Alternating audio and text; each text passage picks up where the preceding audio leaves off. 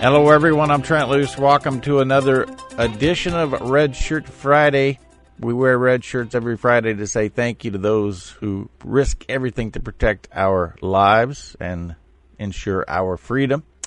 And what we do otherwise on this particular program is connect food producers to food consumers, connect rural and urban America.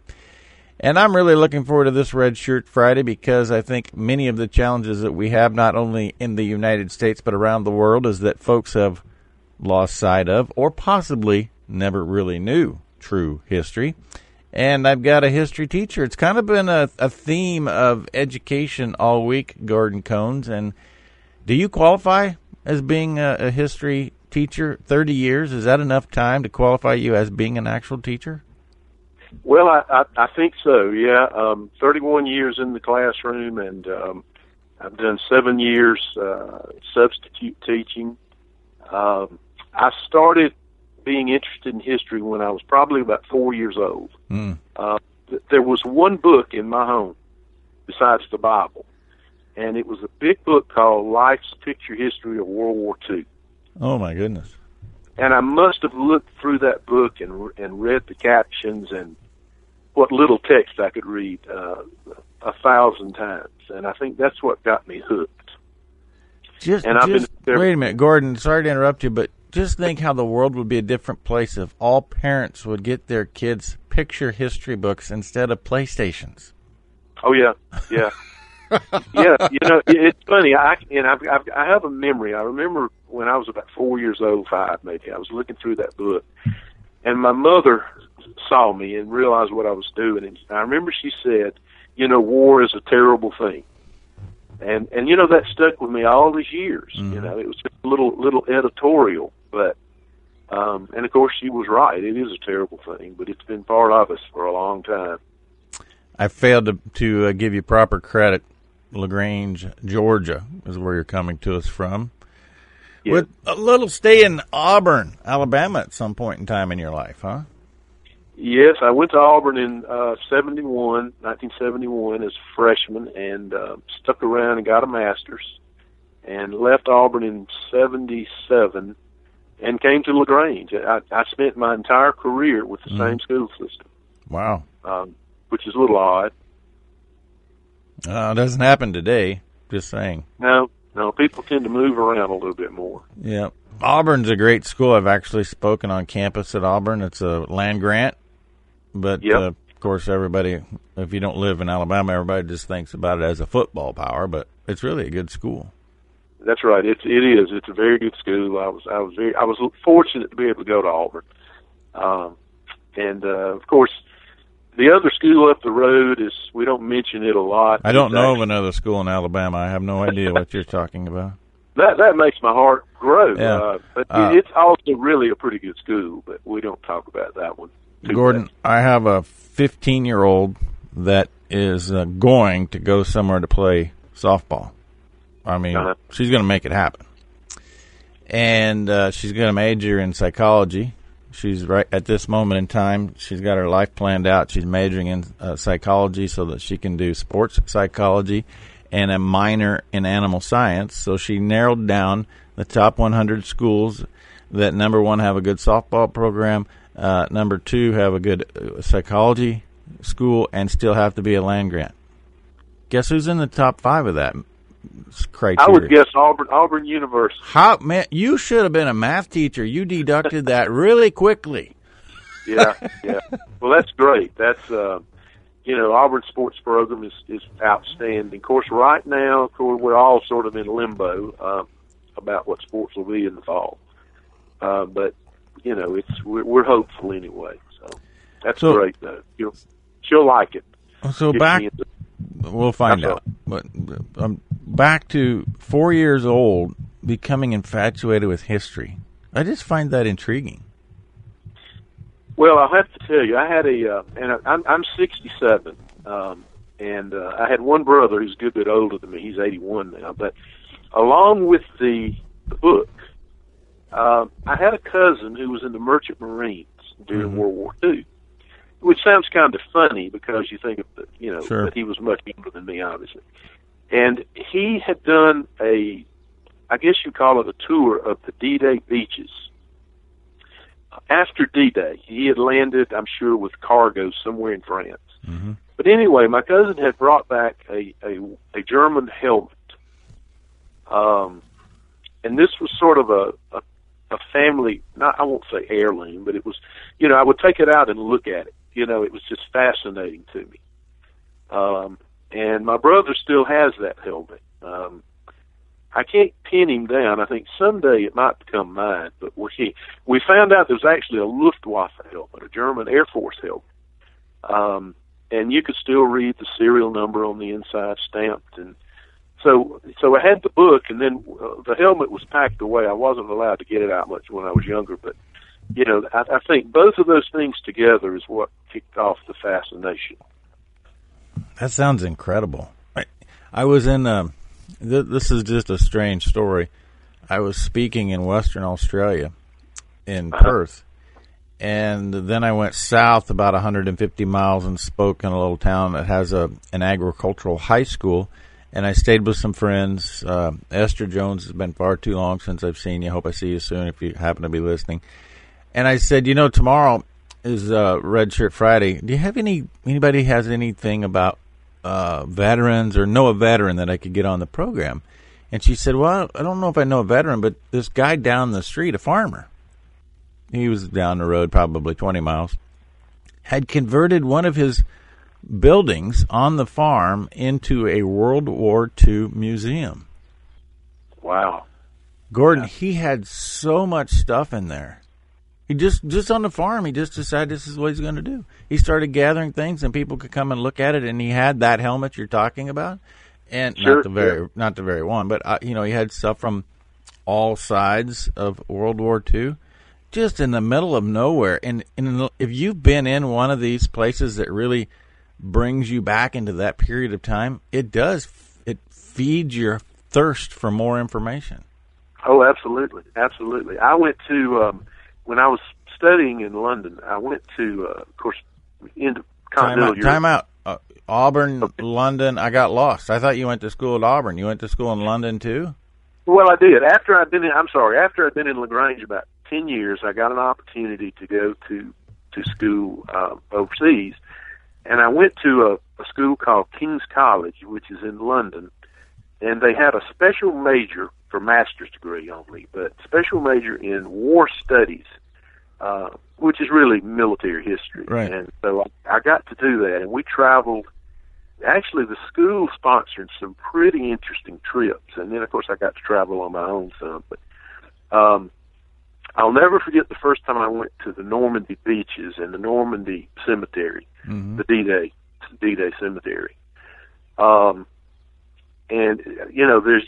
there's no way to describe the emotions. I mean, you just can't, because you know what it is and why all those graves are there. But it was just an amazing experience for me.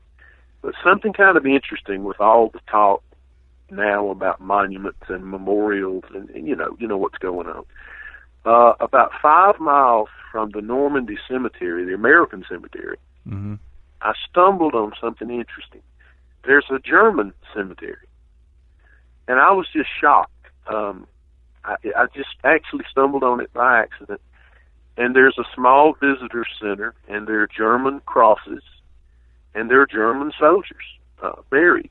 This is in French soil. And I thought, now that's interesting. You might have thought that with the bitterness and the sure. terrible situation that the French went through with the Germans, you might have thought they would have demanded that those graves be moved after World War II. But it was there. It's maintained. It's the crosses of the old Iron Cross, the Maltese Cross, over the graves. Not nearly as big as the American cemetery. But I thought that was sort of interesting, that the French allowed that cemetery to be built and maintained and so forth. It just shows, time can do funny things to history. I mean, it makes us forget a lot in some ways. Isn't that evident today? But I have to interrupt you. Gordon Combs, my guest on a Red Shirt Friday, saying thank you to those men and women while we continue to focus on World War II. What a golden opportunity to learn about World War II and the shadows of where Winston Churchill walked. That's incredible. We'll be back with more Gordon Combs after this. Right off the bat today, I want to give some exposure, shining a light on the genomics, the alleles that are present in these food animals and your pets, by the way, to give us an indication of what genetic qualities will be passed on to the offspring. That's what Neogen does, looks at the genomes, lets you know what you have. In the case of Piedmontese, we know that the myostatin gene is present. It could tell you and has been telling you about coat color. It could tell you about polled traits. It could tell you about eating qualities. It's all about evaluating the genetics that are present and increasing the overall efficiency of food production. Precision agriculture at its finest. Get more details about the light that is being shined upon the genetics at Neogen.com. Welcome back to Rural Route. Trent Lewis on a Red Shirt Friday. My guest, retired history teacher from LaGrange, Georgia, Gordon Cohn.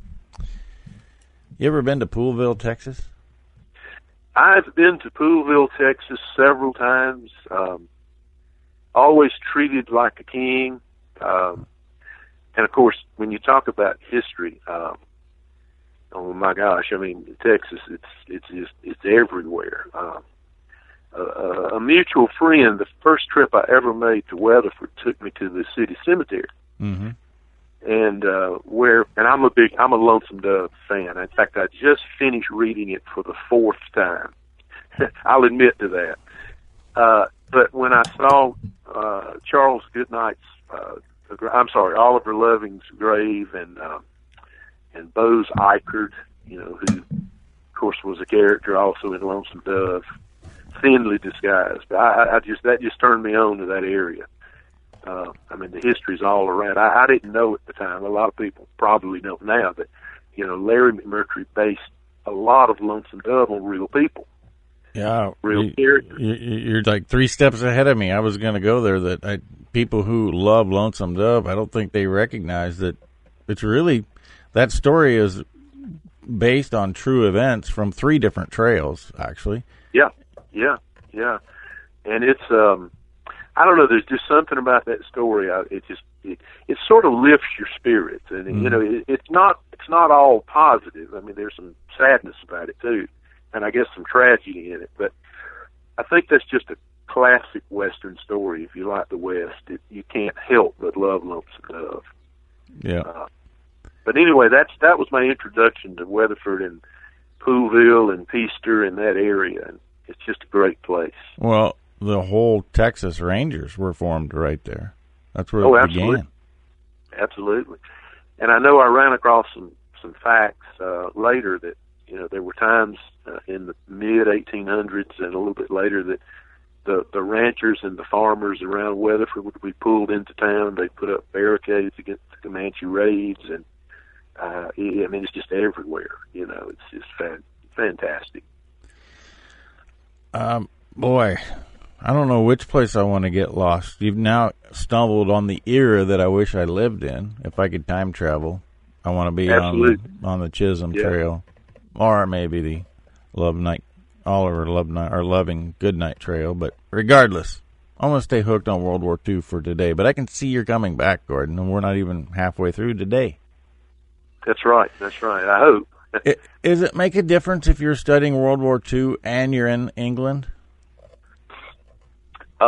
Yes, absolutely. It brings it home to you a lot more because it's just all around you.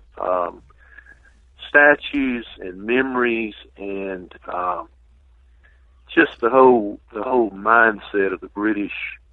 And I'll tell you something funny, and this surprised me.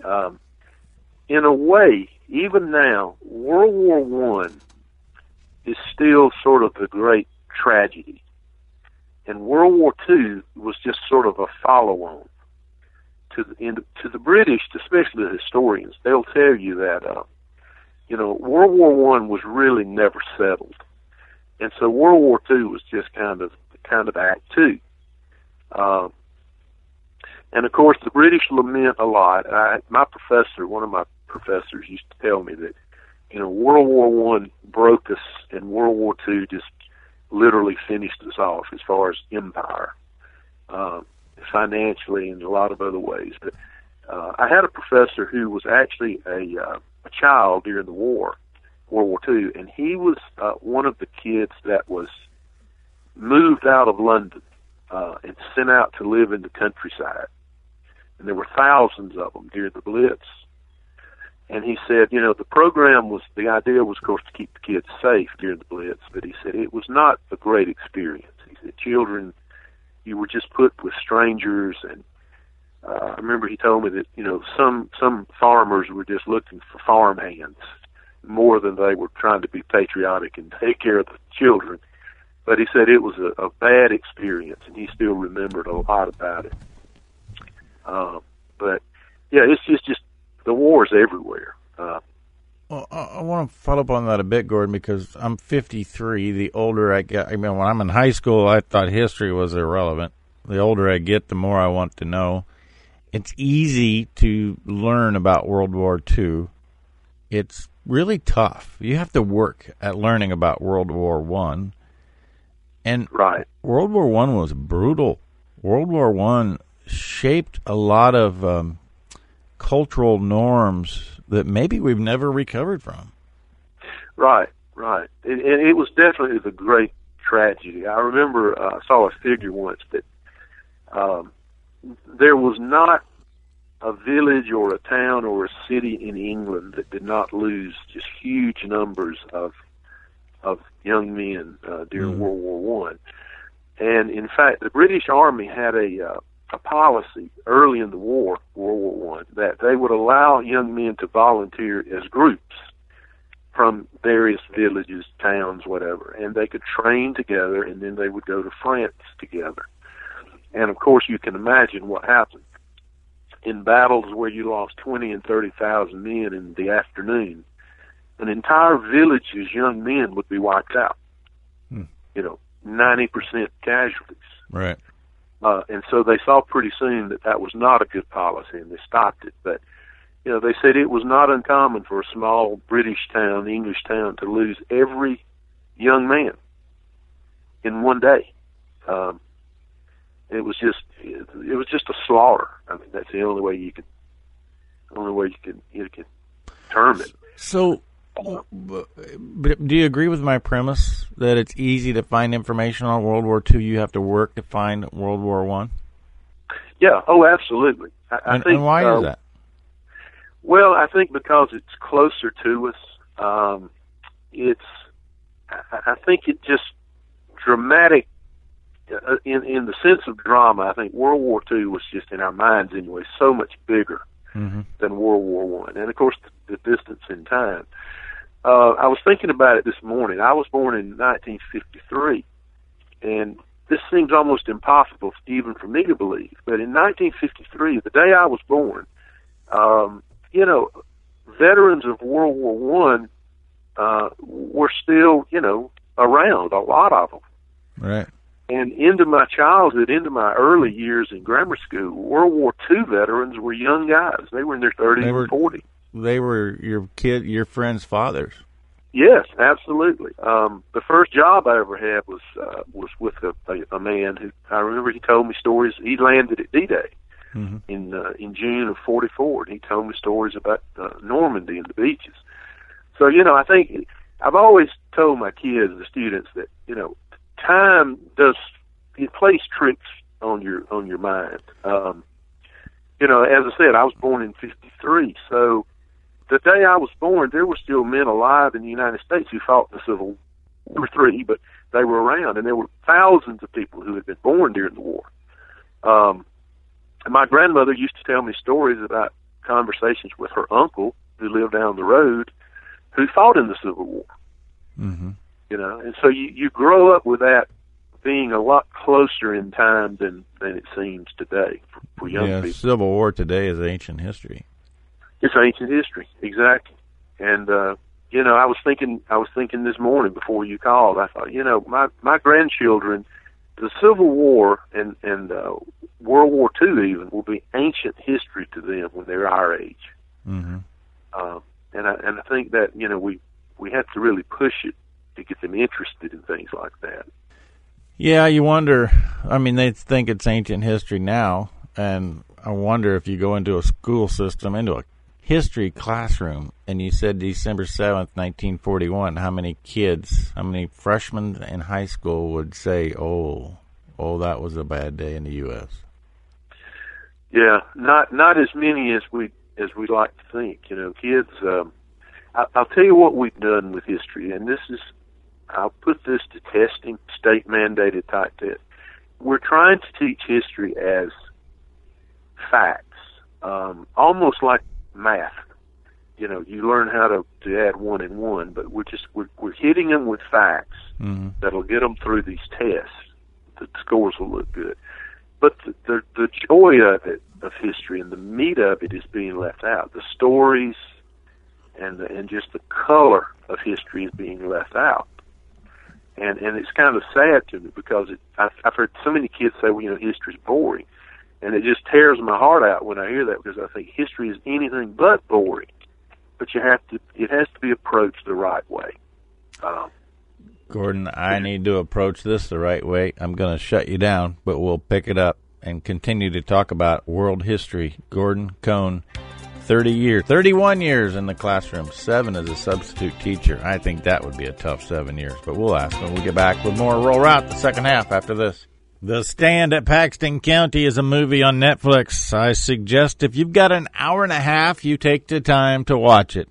It's happening every single day all across this country. Animal rights activists working with local authorities to take animals. We got to fight back. Watch The Stand at Paxton County and then ask me. Then send me a note. Say, what do we do next, Trent? Welcome back to Roll Route. Trent Loos on a Red Shirt Friday, by the way. Gordon, I'm going to put you to the test, knowing that you're an Auburn fan and all. You wearing a red shirt on this Friday?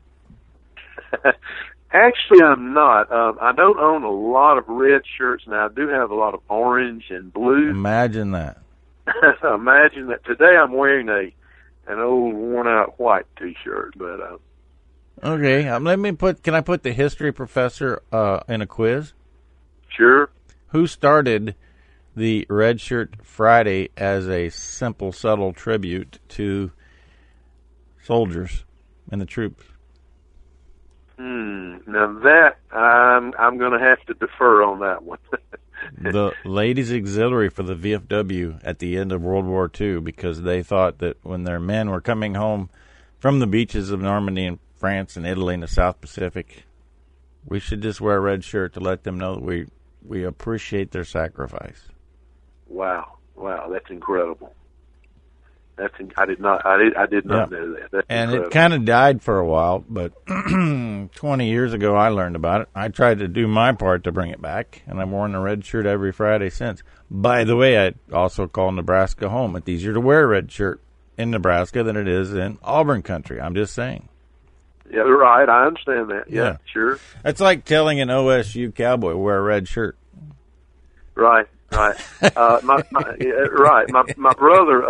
brother's has nothing but red trucks, and hopefully with the black trim, because red and black's their color. But he asked me once. He said, "Would you buy just out of curiosity, would you buy a crimson colored truck?" No way. I said, no. That orange and blue sticker just doesn't. It clashes, Yeah. Here's the real question, Gordon. If you won a crimson red truck, would you even drive it? If you were given one? If I really like the truck, I would call Mako. There's a Mako in Auburn, actually, and for about $150, I could turn that crimson truck into a blue truck. And so the first trip, I would take the truck, and then my first drive would be to Mako in Auburn, and we'd either go orange or blue. I don't know which, but you could just sell the truck and get one orange and blue, right? There you go. Yeah. There you go. So moving on from our color fascination, I am learning that very few people, including my own 3 daughters, know much of anything about Japanese internment camps during World War II in the United States. And I am onto this because I read a piece about it, and I was like, how many people know what really happened to American citizens who happen to be of Japanese descent? And most of those are in California. How many people don't know that, Gordon? Well, I think a lot of people don't. I don't think people realize what happened. And it was not our finest hour. I think what people do know about it, they've heard, it was not a pleasant thing to try to remember. But there again, I think you have to try to understand the times. December 7th was just an absolute shock to the American system. I mean, it was just an incredible blow on the Sunday. And within 2 or 3 months, President Roosevelt said, we're going to divide the country into military zones. And he put Army generals in charge of those zones. They were sort of internal military zones. And those generals had authority to do whatever they needed to do to quote, protect the homeland. And one of the things they did was to decide that Japanese Americans were a threat or could be a threat. And so they built the camps, and they were internment camps. That was about 2 months after Pearl Harbor. They started to build the camp. And is it accurate to call them slave camps? No, and to be totally honest, I don't think it's fair to call them concentration camps. Although in a sense that's what they were in the exact sense of the word. There was no intent to mistreat or certainly torture or abuse the people that went. They were self-sufficient. They had schools, they had clinics, they raised their own food. They were crude. They weren't the most comfortable places in the world, but I don't think there was any intent to absolutely mistreat the people who went there. Looking back, again, it was not our finest hour. Absolutely not.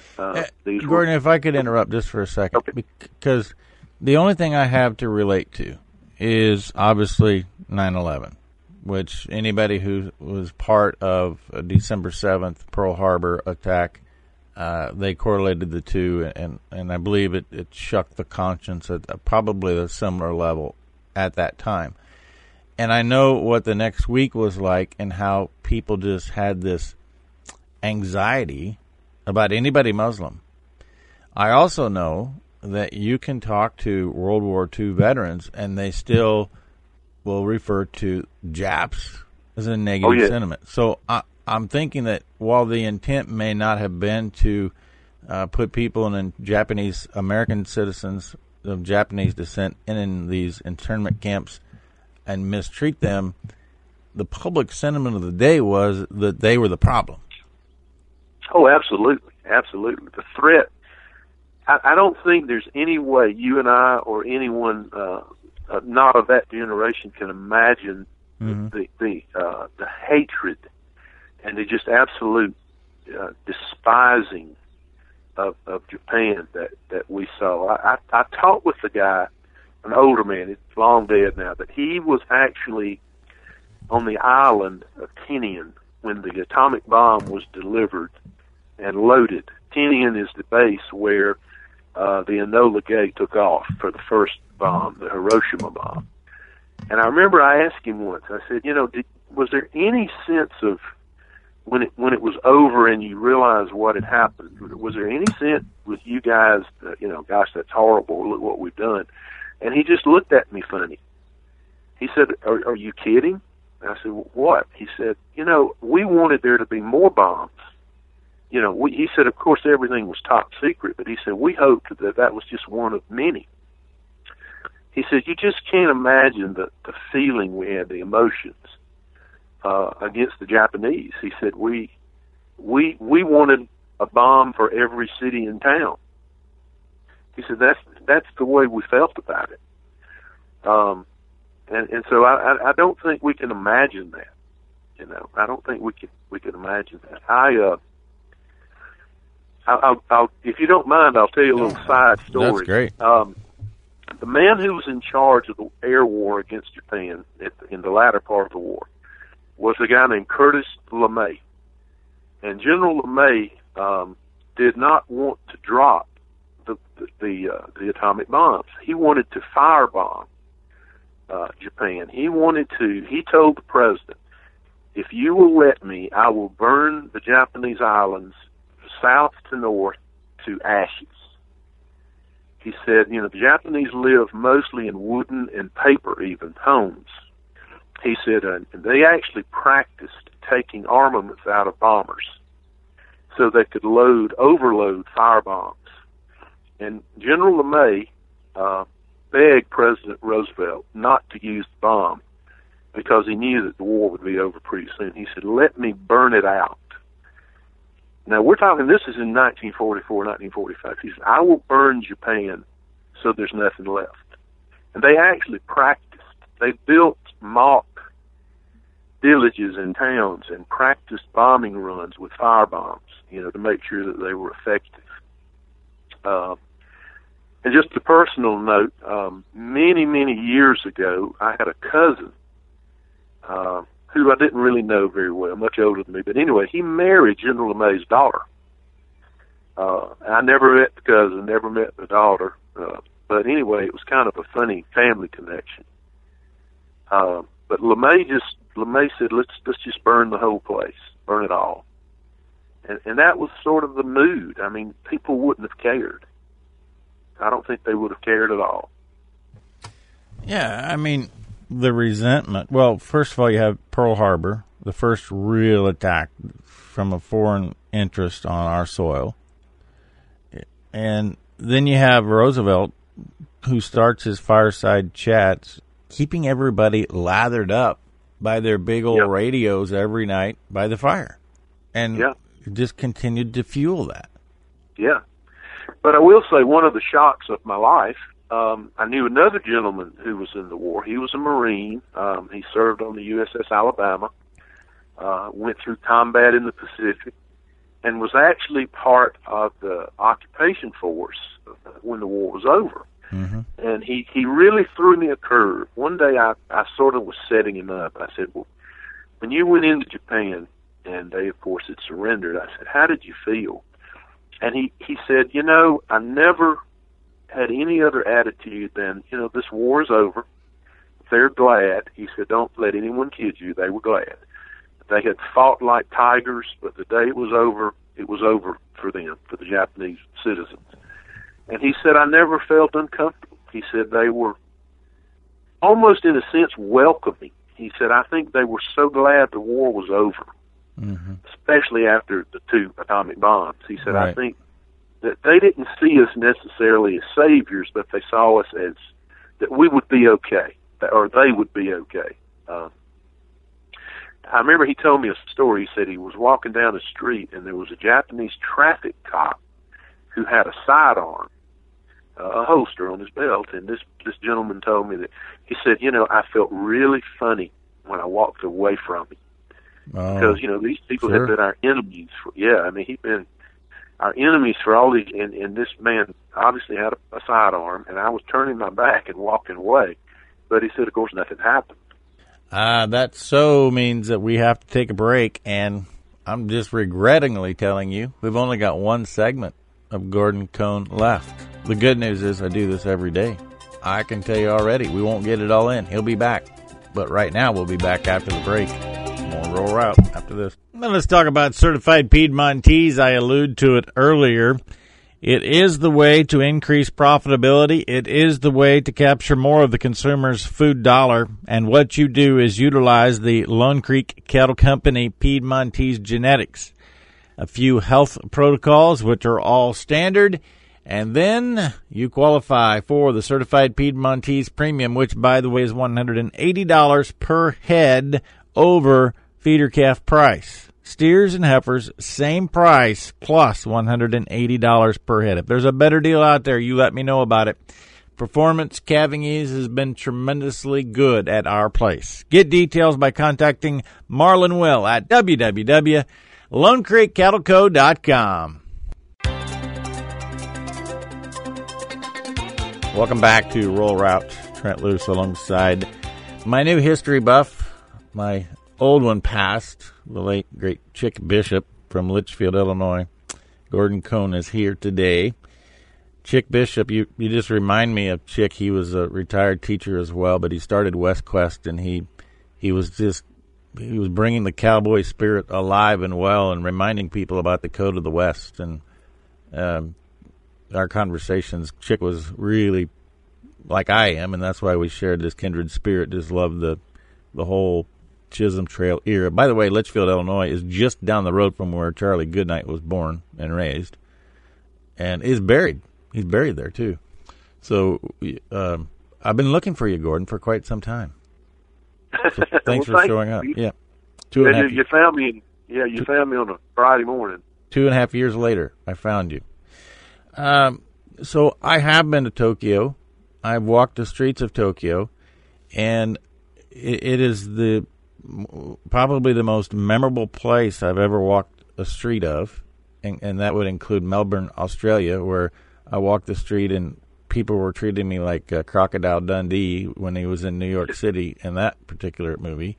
But in Tokyo, it was totally different. There was this level of respect and admiration, and they love Americans. They love the cowboy, and it's just such a unique thing knowing what you just walked us through. And, oh, by the way, our number one beef trading partner in the world, Japan, by dollar value. And so here we are just 2 generations later, and obviously they've moved beyond all of what we've just talked about. Right. Well, I think a lot of that, frankly, goes back to Douglas MacArthur, who was obviously a brilliant general, a quirky man, not the most popular man, really, in the military in World War II or later. But MacArthur went into Japan. He was in charge of the occupation, and he quickly figured something out, and that was that the emperor was considered divine. A lot of Americans, and I think understandably, and I'll just be blunt about this, a lot of Americans wanted to see Emperor Hirohito at the end of a rope, let's face it. Mm-hmm. And MacArthur said, no, that would be a terrible mistake. These people consider him divine. And in fact, when he announced the surrender of Japan, or the upcoming surrender, imminent surrender, that was the first time, this was, I guess, August or September of 45, the first time most Japanese people had ever heard his voice. They were not allowed to look at his motorcades. When his motorcades drove through Tokyo, they had to turn their backs because he was a god. And MacArthur saw and was advised, if you put the emperor on trial and execute him, let's say, you're going to have one big, massive problem. And MacArthur was smart enough to say, well, then we won't do that. And he actually developed a pretty good relationship with Hirohito. Now, of course, they did try for war crimes, some of the generals and so forth, but MacArthur was smart enough to know that there's no sense in kicking them when they're down. We can develop a relationship and create a country here that we want as an ally. And so you have to give him credit for that. He had a big ego, but he could also listen to good advice, and he did. And I think that's what created the Japan of today, in a lot of ways. Gordon, I also had a sense, and I don't know this. This is just my women's intuition, which really goes awry a lot. That we talk about the United States, and we're not real good at teaching history. I had a sense that there was a little blacked out part of Japanese history too, that the Japanese folks got. Absolutely. They don't like to talk about it. They don't dwell on it. They don't study it. And if you don't mind me, I'll kind of in a related way. I used to do some travel with kids to Europe 20 years ago or so, tour groups. We did some exchanges. And one of our exchanges was to Germany. And we stayed in a little town outside Munich. And, of course, the kids, were with host families. I was with the host. And one day my host said, "What would you like to do tomorrow?" And I said, "Well, I'd like to take the kids, yours and ours, to Dachau concentration camp, which is just near Munich." And I really threw a curve because they did not want to go. Mm-hmm. And I sensed that they didn't want to go. And they were great hosts. They just went out of their way to be nice and take us to all the historic places. But I said, "Do you mind me asking why?" And he said, "We don't want our kids to see that." Now here's this, it's an open, national monument now. But the same sentiment as the Japanese. They just don't want to talk about it. And they would just rather sort of skip over it and, it's a bad time and so forth. And the Japanese, I think, had the same attitude. We just have to go forward. But those are just bad memories of those countries. Terrible memories, really, in some way. And they just didn't want the kids exposed to it. I was kind of surprised. Now, funny enough, they did take us. We went and had a good day. But it's just a different attitude. So, in your own mind, then, we have taught ourselves that we learn history as it is, no matter how brutal or hard it might be to face, because we don't want to repeat it. Right. What does that say about the Japanese and the German kids that we just talked about in education? Well, I think that deep down, they know more about what happened than we think they do, but they just don't want to go back to that time. I know, my son was in the Army. He was actually stationed in Germany for a while, and the Nazi era is just something you don't talk about. It's actually illegal to fly the swastika. I think I saw the only legal swastika on display in Germany. A few years ago, I went to Berlin, and I went out to the Olympic Stadium, which, of course, was the Berlin Olympics in '36, and there's a bell, and the bell was used to open the games, and a huge bronze bell, and it does have, of course, a swastika on it because, it was the German games, the Nazi games, and that's the only legally displayed swastika in the nation of Germany. And they rationalized that, well, it was an Olympic symbol, so we'll overlook that one and let that be displayed at the stadium. But other than that, they don't want to remember that. They don't want to talk about it. It's a shameful time, for them, for most young Germans especially. And I'm sure the Japanese, in a sense, have the same attitude. Sure. Naturally. Back to the swastika, you would wonder who would want to fly it. But again, that's based upon my bias and what I learned about Nazi Germany pre-World War II. Well, that's it. I know my son told me that when he was over near his base, there was the big, I think they call it the Zeppelin field, where Hitler actually used to have rallies. And he said that it's still there. He said it's in disrepair, but it's still there. And in fact, the podium, you've seen it in pictures with him speaking, just tens of thousands of Germans. But anyway, the podium is still there. And tourists are allowed to sort of wander around. But he said that there's a policeman there practically 24/7 so that no one can go up on the podium and speak and, give the symbols and signals. He said, absolutely illegal. He said a German who's caught doing that can be arrested on the spot. He said they're that sensitive about it. Yeah, or judged and juried on the spot. Exactly. I have a question for you that's somewhat related to this, but bigger, I think, in picture. I never have understood this. Mao Zedong, I think my numbers are close. 100 million. Stalin, 60 million. Mussolini, 40 million. Those are the deaths that are attributed to those individuals. Hitler, 6 million. And you can get everybody in the world to tell you about Hitler, and only 10% of the people can tell you about Stalin, Mussolini, or Mao Zedong. Right. Why is that? Well, I think the great enemies of World War II, of course, were Mussolini and Hitler and Hirohito. And in a funny kind of way, we almost forget that Stalin was our ally.